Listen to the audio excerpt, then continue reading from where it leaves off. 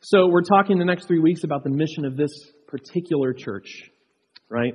And about the change that occurs through a particular church. Now, Friedrich Nietzsche, who is not a church planter, famously said, if Christians would seem to me to be more saved than they are, I might believe in their Savior. That's a good, pithy way to put it, right? If Christians would seem more saved than they are, if they'd be transformed, I'm more likely to believe in their Savior. And I don't think that's necessarily true. I think we're all very committed to our positions, and often the data that we see doesn't change our minds. But I do think that he touches on something that's really helpful for us, which is to say that there's, it's easy to target people who apply a moral standard, Christians who say, hey, we should be changed people. But we should also expect the rest of the world to ask the question, are you a changed people? Has any transformation taken place? Is there anything good that we can expect from you, Christians of the world? And so the church, in part, needs to answer that question. And our goal this morning is to answer that question. How does change happen? What do we believe about that as a church? How do we invest in that?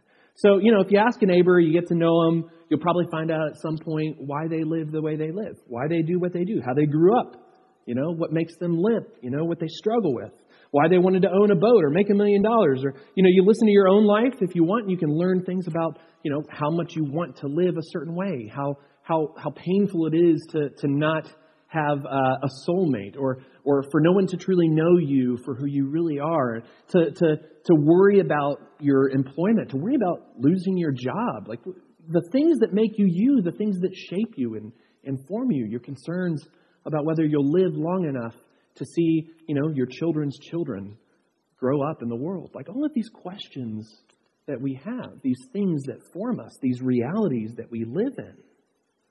And I think it's true that this morning we need to be able to say that if the church is really worth anything, if this church, this particular church, is doing anything, then it needs to speak to those deep situations, questions, realities that shape us, the little rituals that we live by, the stuff that we do. The church needs to speak to the stuff that forms and shapes us most. So the first of these three kingdom parables we'll be using to describe our ministry plan as a church, and it's this parable of the treasure. Very short, right? There's one right after it that talks about a pearl of great price, kind of a similar story. And this is a challenging parable for us and for me even culturally, because we've been trained to think that everything that's really valuable can be curated in our lives, from our online world to the stuff that we can buy and the way that we can make our kids look or our friends look or the person that we can marry. That's all the valuable stuff. That's all the treasure, that we can cultivate it or finance it.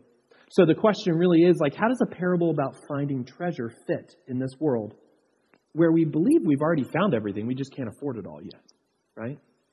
So that's our situation. We believe we've found everything, we just can't necessarily afford it.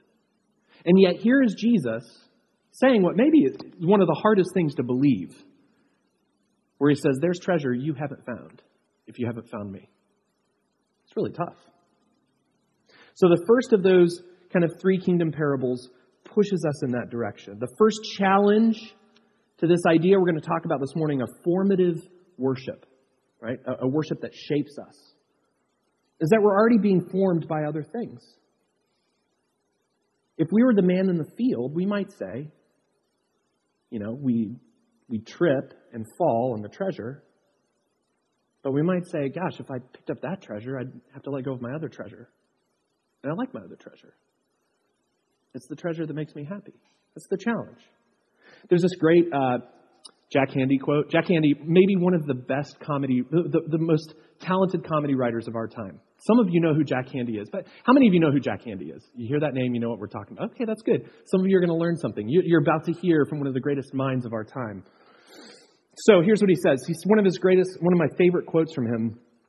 He collected it in a group of thoughts that he called Deep Thoughts, and they happened to be on Saturday Night Live from time to time. Great, just an amazing writer. And here's what he says. Once, when I was in Hawaii on the island of Kauai, I met a mysterious old stranger. He said he was about to die and wanted to tell someone about the treasure. I said, okay, as long as it's not a long story. Some of us have a plane to catch, He started telling his story about the treasure in his life and all, and I thought, this story isn't too long. But then he kept going, and I started thinking, the story's getting long. But then the story was over, and I said to myself, that story wasn't too long after all. I forgot what the story was about, but there was a good movie on the plane. It was a little long, though, right? I love that picture of the person who's entirely distracted by their own stuff and their own lives, that they miss what's important right in front of their face. And this is the challenge for us as we look at a Jesus who says, you need to stumble over the treasure in a field. And it has to shape you so overwhelmingly that you'll sell all you have in order to own it. Jesus knows that the parable of the treasure is a tough one. The disciples know what treasure is, right? It's a net full of fish. It's being able to do your job without being bothered by someone else, right? But Jesus says that the one who follows me has to be a treasure hunter. She has to be capable of joy and delight. She has to have her eyes open enough to see the treasure in a field. So he says there's a man walking in a field. Maybe he's looking for a field to purchase. Who knows why he's there? He might be looking for value. He might be looking to farm the land.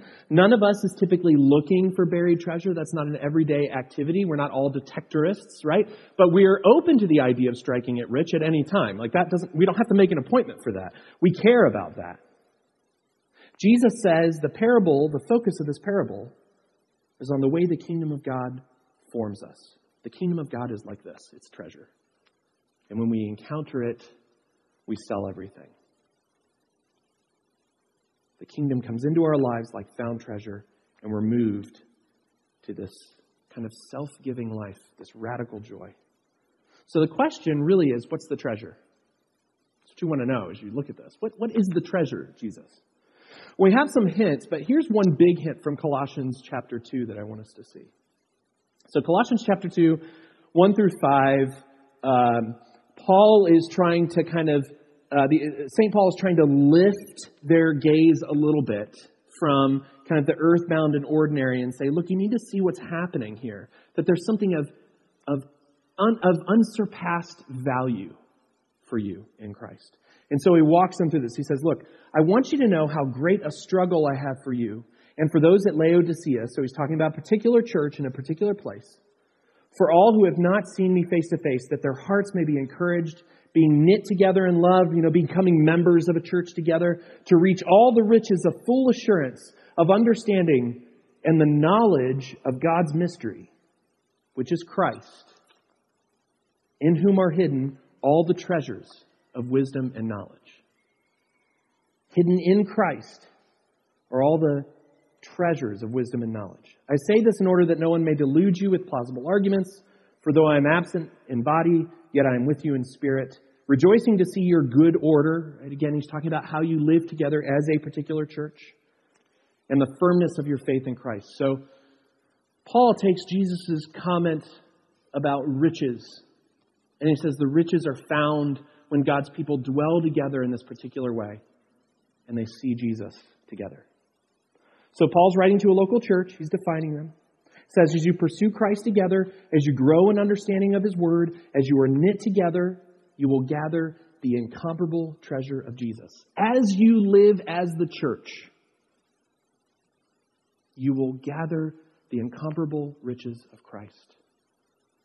The treasure is the uniqueness of seeing Christ through his Spirit in the body and life of the local church. The treasure is here. The treasure is Christ seen right here in and through you. This is really an incredible statement. So for those of us who prefer to live as an island, I know that's like one or two of you, okay? You want to be left alone in general. That's like the happiest thing.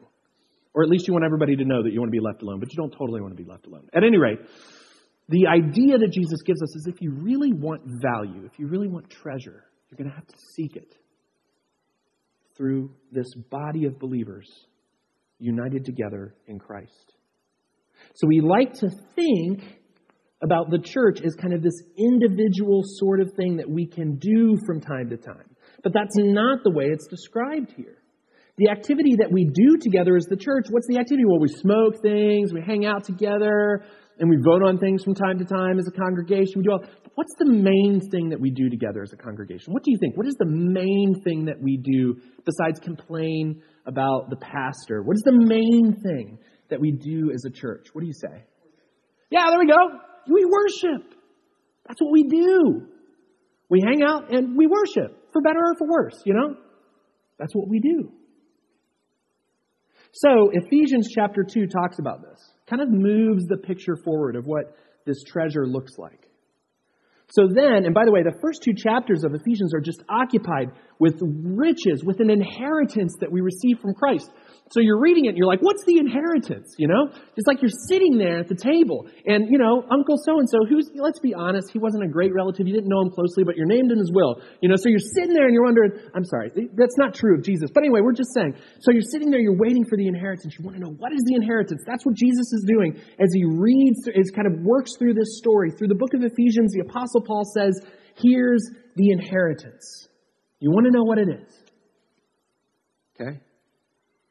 It's not a bunch of funky books and clothes. It's not a weird thing you're never going to use. Here's the inheritance. Ephesians 2, chapter 2, verses 19 through 22. So then you're no longer strangers and aliens, but you are fellow citizens with the saints and members of the household of God, built on the foundation of the apostles and prophets, Christ Jesus himself being the cornerstone, in whom the whole structure, again, talking about the church that he's building, it's being joined together. It grows into a holy temple in the Lord. In him, you also are being built together into a dwelling place for God by the Spirit. Your inheritance is to be holy stones into which the Holy Spirit lives and breathes, dwells, and transforms us. This, what you're doing right now, is part of your inheritance. The riches that you receive in Christ. You didn't know that when you got dressed this morning, Just kind of getting there. But then you just think, some of you look really good. But you just think about hey, I'm coming to church. You're coming to church. What are you doing? You're coming to church. You're taking part in this great inheritance that you receive through Christ. This is what it looks like. These are the riches. Now, I don't think that's our expectation, by and large.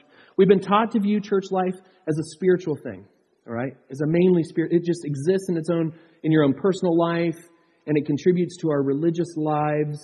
We've learned to expect that treasure is figurative, It's not really treasure, okay? It's really, the journey itself or the friends that we made along the way. That's what the treasure is. But in order for it to be formative, we expect it to be manageable, predictable, maybe inspiring on occasion, but definitely over by noon, right?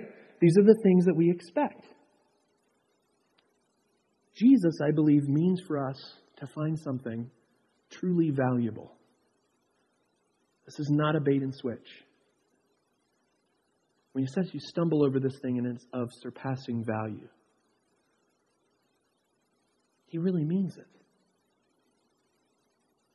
So this is what we experience. If Ephesians expect this inexhaustible inheritance that we lay hold of as we become the temple together, there has to be more than just like a worship experience. So the church's worship, our worship, the thing that we say we do at New City, one of the 3 things we're going to talk about is it's a treasure hunt. The church's worship can't be less than a treasure hunt. It can't be something that you attend, the same way that you attend other things, right? You don't attend an emergency room. You don't attend your own wedding. These are big things, right? And you also don't attend church if it's really church.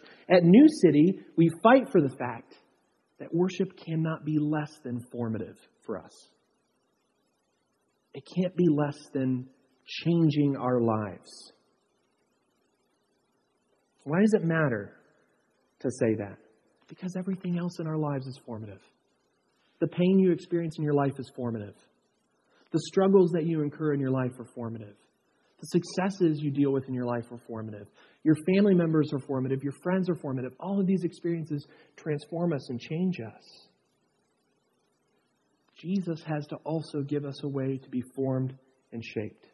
It's a loving gift of God. He knows that this week you've had 27,000 things that have affected you, changed you, shifted you, challenged your loyalties. And so lovingly, Jesus says, let me give you the kind of ritual life, and ritual not in a bad way, but saying like repetitive, predictable, knowledgeable, understandable. It's in my schedule. It's in my life. Jesus says, let me give you this world that's going to counterform you. It's going to form you against the ways that other things form you. So, which really means that at part, some of you are going to have to believe, we're going to have to work really hard on this, that you're not already perfect. Okay? Or that the person next to you is not already perfect. And you have to be formed. You have to be shifted. You have to be changed. It's a loving gift of God to say, I know you're ragged. Let me help you. Let me give you songs to sing. You know, you show up at church and you walk in one of these, two entrances and somebody warmly greets you like they did this morning, man. Killer welcoming, people. Great welcome. Well done. They welcome you, you grab some coffee, you make small talk about the jackets or something else going on, or if you're just learning about hockey, you talk about the puck thing and all that stuff. And you have this conversation, right? And then you move from there and you come and we give you like the treasure map. And what does the treasure map have on it? It has this thing that we call the liturgy. And what the liturgy is it's each one of these points whereby we begin to stumble over the treasure that's found in a field. You walk in and you recognize, here's the map. What am I going to do? Where am I going to go? It's leading you somewhere. It's telling you that you're going to be welcomed. You're going to be called to worship. You're going to have songs to sing. You're going to confess your sin. All of this is part of the treasure hunt. There's a pardon for sin. And then we cut the kids loose for a bit so they can learn how to follow treasure maps too, right? And then there's also this word of God in the sermon where we believe Jesus even preaches a better sermon than the preacher and tells you the truth of God. And it all leads up to where X marks the spot, which is here, where Christ offers himself in the Lord's Supper. The treasure in a field. Our job as a church is to lead each other there. Each week. This thing that actually forms us. Okay, so I'm going to theologize for a second, okay? We're going to talk about real experience in the church. What do I mean when I say the church forms us, okay? Because pretty much if you ask anybody in any church, they'll tell you, well, yeah, it should affect your life. Like, it should affect you. I don't know exactly what that looks like, but it should be a net positive in your life, okay? But I'm going to get real churchy if you're ready, okay? Real doctrinally deep. I'm going to talk about 3 women at a bar getting a beer. Stick with me, all right? 3 women at a bar getting a beer. Some of you are thinking this is the least theological example you could ever use, but just hold on. It's going to get more uncomfortable. 3 women sit at a bar. The first woman says, give me an empty mug. All right? She's a good Baptist. That's what she does. Give me an empty mug. I'm at the bar. The other 2 get beers, right? They're Lutheran and Presbyterian or who knows. You want me to tell you what kind of beer that they're getting. I'm not going to do that. Okay. The first woman grabs hold of the empty mug. She puts it to her mouth and she sets it down. She traces the lines on the mug with her index finger. You ask her what she's doing. She says, going to the bar is very important. You should always go to the bar. Okay. Make sure you go, sit in the right place, get the right mug, put it to your mouth. Not important to have beer.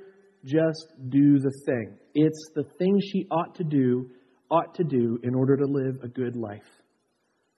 She doesn't enjoy it all that much necessarily. She wonders why she has to do this regularly. She knows what it is to hold a beer mug. Okay? What is this whole thing accomplishing? It's her duty. She sits for a while. She gets in a bar fight. She leaves when she's had enough. So the second woman, she exchanges a smirk with like woman number 3, right? Because they've seen what woman number 1 has done. She takes the beer and she pours it over her head. She works the beer into her hair and her pores. She looks very satisfied with her beer while she's doing this, okay? She's a pro, obviously. She's done it a lot. She might even speak in some weird tongues while she does it, right? But she's pouring beers all over the place. She takes a deep breath. She says, this is a very important experience for me. The beer is very important. It's crucial from time to time, not necessarily a habit, but you always need to remember what it's like to be covered in beer. She even pours beer over her head at home on Tuesday and Wednesday mornings, watching online videos of other people pouring beer over their heads. She's good at this. She has learned. Now, the third woman, of course, drinks the beer. Drinkers 1 and 2 are working really well, really hard at bar attendance. They're very good at attending the bar, okay? The first one's hanging in there. She's bringing her faith and her duty into the beer experience. I mean, she is really trying. She feels it's going to work, the ritual of going to the bar, holding the beer mug. Sometimes she feels down about it, but she still goes. That's not really formative, but it's very diligent. She's a very diligent bar attender. The power for her, the formative aspect, is in her fulfilling her duty, making herself a better bar attender. Now, the second drinker has an odd experience, but one that she doesn't really need to repeat all that often. She gets filled up by the experience. It's good for a while. She brings her faith into the bar, right? And she says, I want to know what that beer life is like. And she just pours it on her head. She brings her faith and she really experiences it. She's going to smell like beer for at least a couple days. The power is in being immersed by the beer, in proximity to the beer, okay? It's not really formative, but it is immersive. She has experienced something. The last drinker is shaped by the physical action, by the taste and the smell. The Bible says that good wine gladdens the heart, right?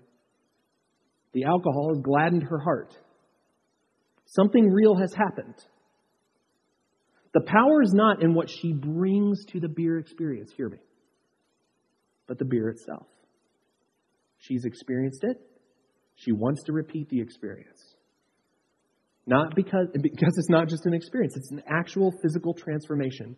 She knows what it's like to hold the mug and drink the beer, that's fine. She wants to repeat the experience because it has shaped her. Because something has actually happened. Right? You don't have to be told as a Christian that you should go to worship if you understand that worship is truly formative. You go because it shapes you. It nourishes you. It gladdens the heart. Okay? It makes you into a new creation. Now, you might think it's going to get better. We go from bars to something else, right? But one of Steinbeck's great observations about the church, here's what he said, and I think we have to hear this. He said, the church and the whorehouse arrived in the far west simultaneously. That's what he says. He says both things happened in pioneer lands. You'd have both things pop up, whorehouse and church at the same time. He said each would be horrified to think that it was a different facet of the same thing. Surely they were both intended to accomplish the same thing. The singing, the devotion, the poetry of the churches took a man out of his bleakness for a time. And so did the brothels. Worship has to be more than taking us out of our bleakness for a time. It has to be more than the experience being poured over our head. Worship has to be formative. It has to shape us. Something has to really happen. Not because you're doing your duty, right? Not because you're getting church all over you. Not because it's an experience, but because it's real treasure in a field. This is what Jesus is telling us.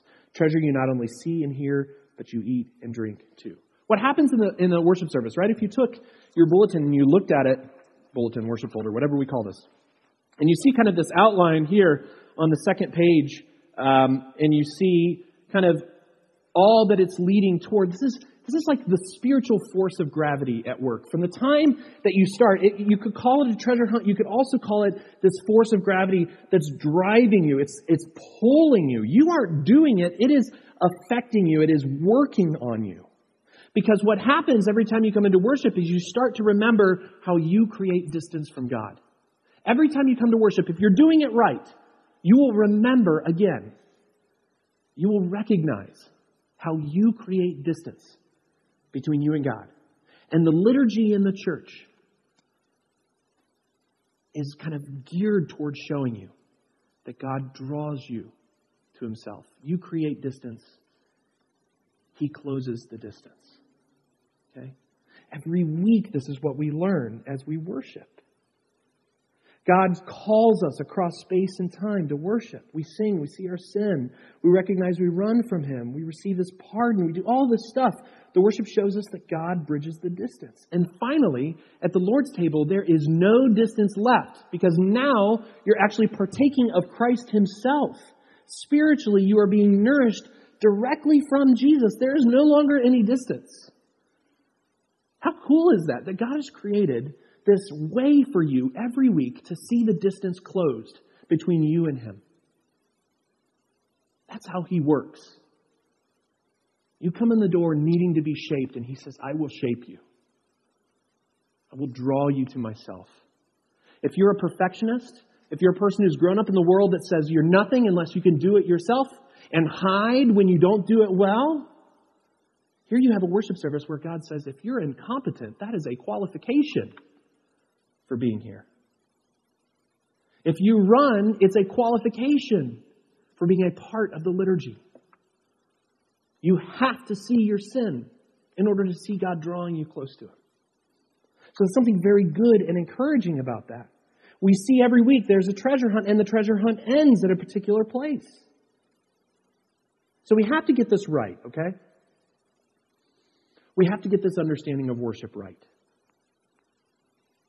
We can't be thinking about it in terms of what duty we bring to it and our devotion that we bring to it, making it useful, or the fact that it's just an experience that we just wash ourselves in, right? But it has to be something that is deeply imbibed, drunk, and it has to change who we are.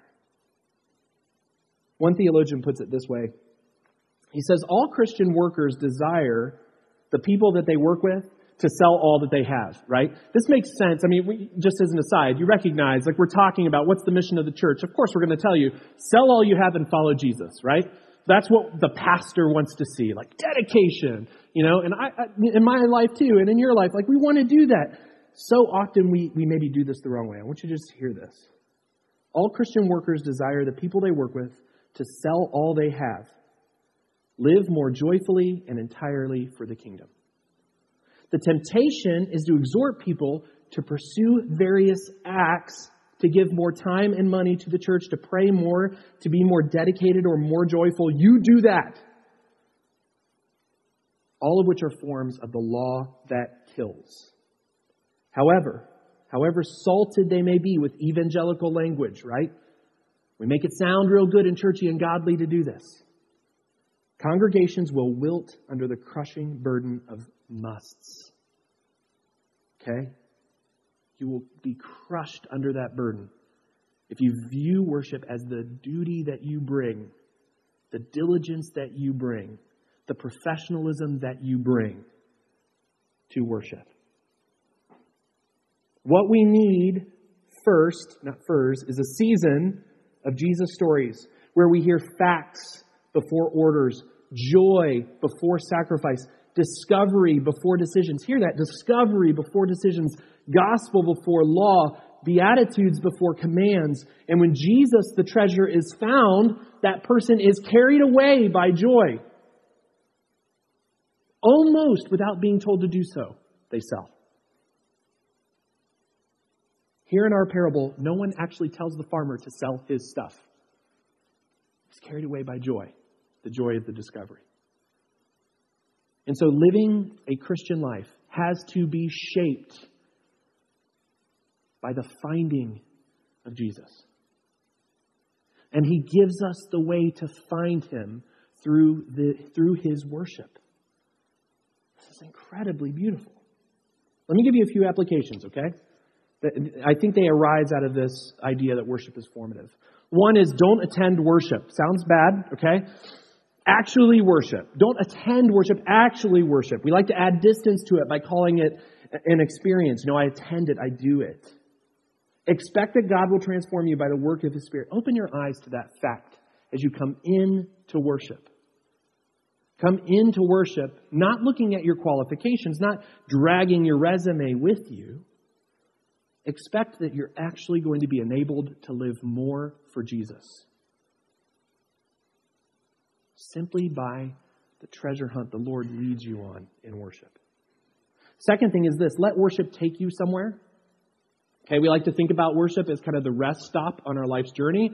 From time to time, you stop, you go to the vending machine, you do whatever, you shake a hand, you leave. But I want you to think of it more as a compass that shapes your traveling, okay? It should be the journey itself. Your workday life, the other things you do are only worth doing if they're in the same direction as the treasure in the field. Think about that. The reason Jesus uses this illustration is he says, everything needs to be put into context with the treasure in a field. All the living that we do needs to be in the direction of discovering more who Jesus is and worshiping him well, right? So from time to time, we make difficult decisions about how we're going to live our lives because we know we need to worship and we know we need to be transformed and because we know it's formative. Not because it's our diligent calling to do it, but because it's truly formative and transforming and life-changing. We have to see it as the treasure in the field. It's not just figurative, right? God is really giving us a treasure in this. And you think about it, all the things that we do, the treasure that he leads us into, sacrificial living for our friends or serving our spouse and children, leading our employees less like profit centers and more like human beings. If that's the way that Jesus, the treasure, leads us, that's what we should do. That's the way we should go. We follow him. We know where X marks the spot and we take off after him. For joy, because the treasure's there. We do what he does. We let worship take us somewhere. Anticipate that it will mess you up on occasion. That you will worship the Lord. Look, I have to preach like at least 40 times a year. Every time I do that, I have to accept the fact that the Lord might mess me up this time when I'm reading and studying the text. That is going to do something in my life that I don't necessarily want because I like to plan. I like to have my ducks. I like to have my things done the way in which I want to do them. Okay? Vacation is just the time I mark until I'm back in routine. I'm sick. I know, that's okay. Right? We have to recognize that worship may and should take us somewhere. We process through it toward Jesus. And we say, thy kingdom come, and he transports us. He tells us how to live. Here's the third one. When you're bad at worship, go to worship. If you're bad at it, go to it. Nobody else says that, right? Hey, are you bad at doing? Come and join us. You're terrible at this? Fantastic, right? Unless you're, a foursome playing golf and you want to earn some money. In general, you don't ask someone to come and join you if they're bad at something. And yet this is what's true about worship. Because worship's formative, you don't have to be good at it. It shapes you. God invites you to this great work that involves you tripping over something. It involves you stumbling. I'm an excellent stumbler. Very good at it. It has to give you hope. Don't bring your resume to worship. Bring your 3-inch heels. They're better for stumbling. All right? Don't take that literally. It's okay. But what we're saying is that the process of worshiping the Lord is that we are called to stumble over the truth of the gospel and to recognize that even in our messiness of not doing it well, we are exactly where we're supposed to be. You cannot come to worship on a Sunday and be in the wrong place. Can you believe that? Very strange. A lot of time you don't know where you should be and what you should be doing. You come to worship the Lord as his child. You are in the right place. You know that. That's where you're supposed to be. It's really an incredible, beautiful truth. If you're bad at it, do it. What this means for our mission as a church is that we're not just seeking to create all of this. It means that we're not just seeking to create another experience. Okay? True, this is the best of all the worship experiences in town. Okay? The most awesome. But we're not competing to be the most awesome worship experience in town. I can bring the lights out and the fog, okay? I can do that, right? Don't challenge me. I will do it. If that's what we need to do, that's not what we're going to do. What we need to do is imagine the life of our unchurched friend, okay? The friend of ours who's like, church sounds really interesting, but I have lots of other experiences in my life. I had the experience that I like to pursue of reading a good book on the porch. Or getting a special breakfast, say like a daddy-daughter breakfast with my kid, That's good. That's awesome. That's a good experience.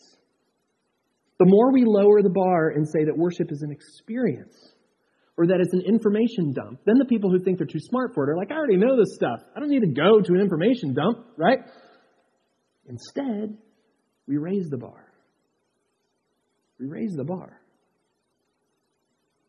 If it's just an information dump, if it's just where people who are really good at worship pour the mug over their heads, we should anticipate the world shrugging their shoulders at 10:30 a.m. on a Sunday morning. We should anticipate that.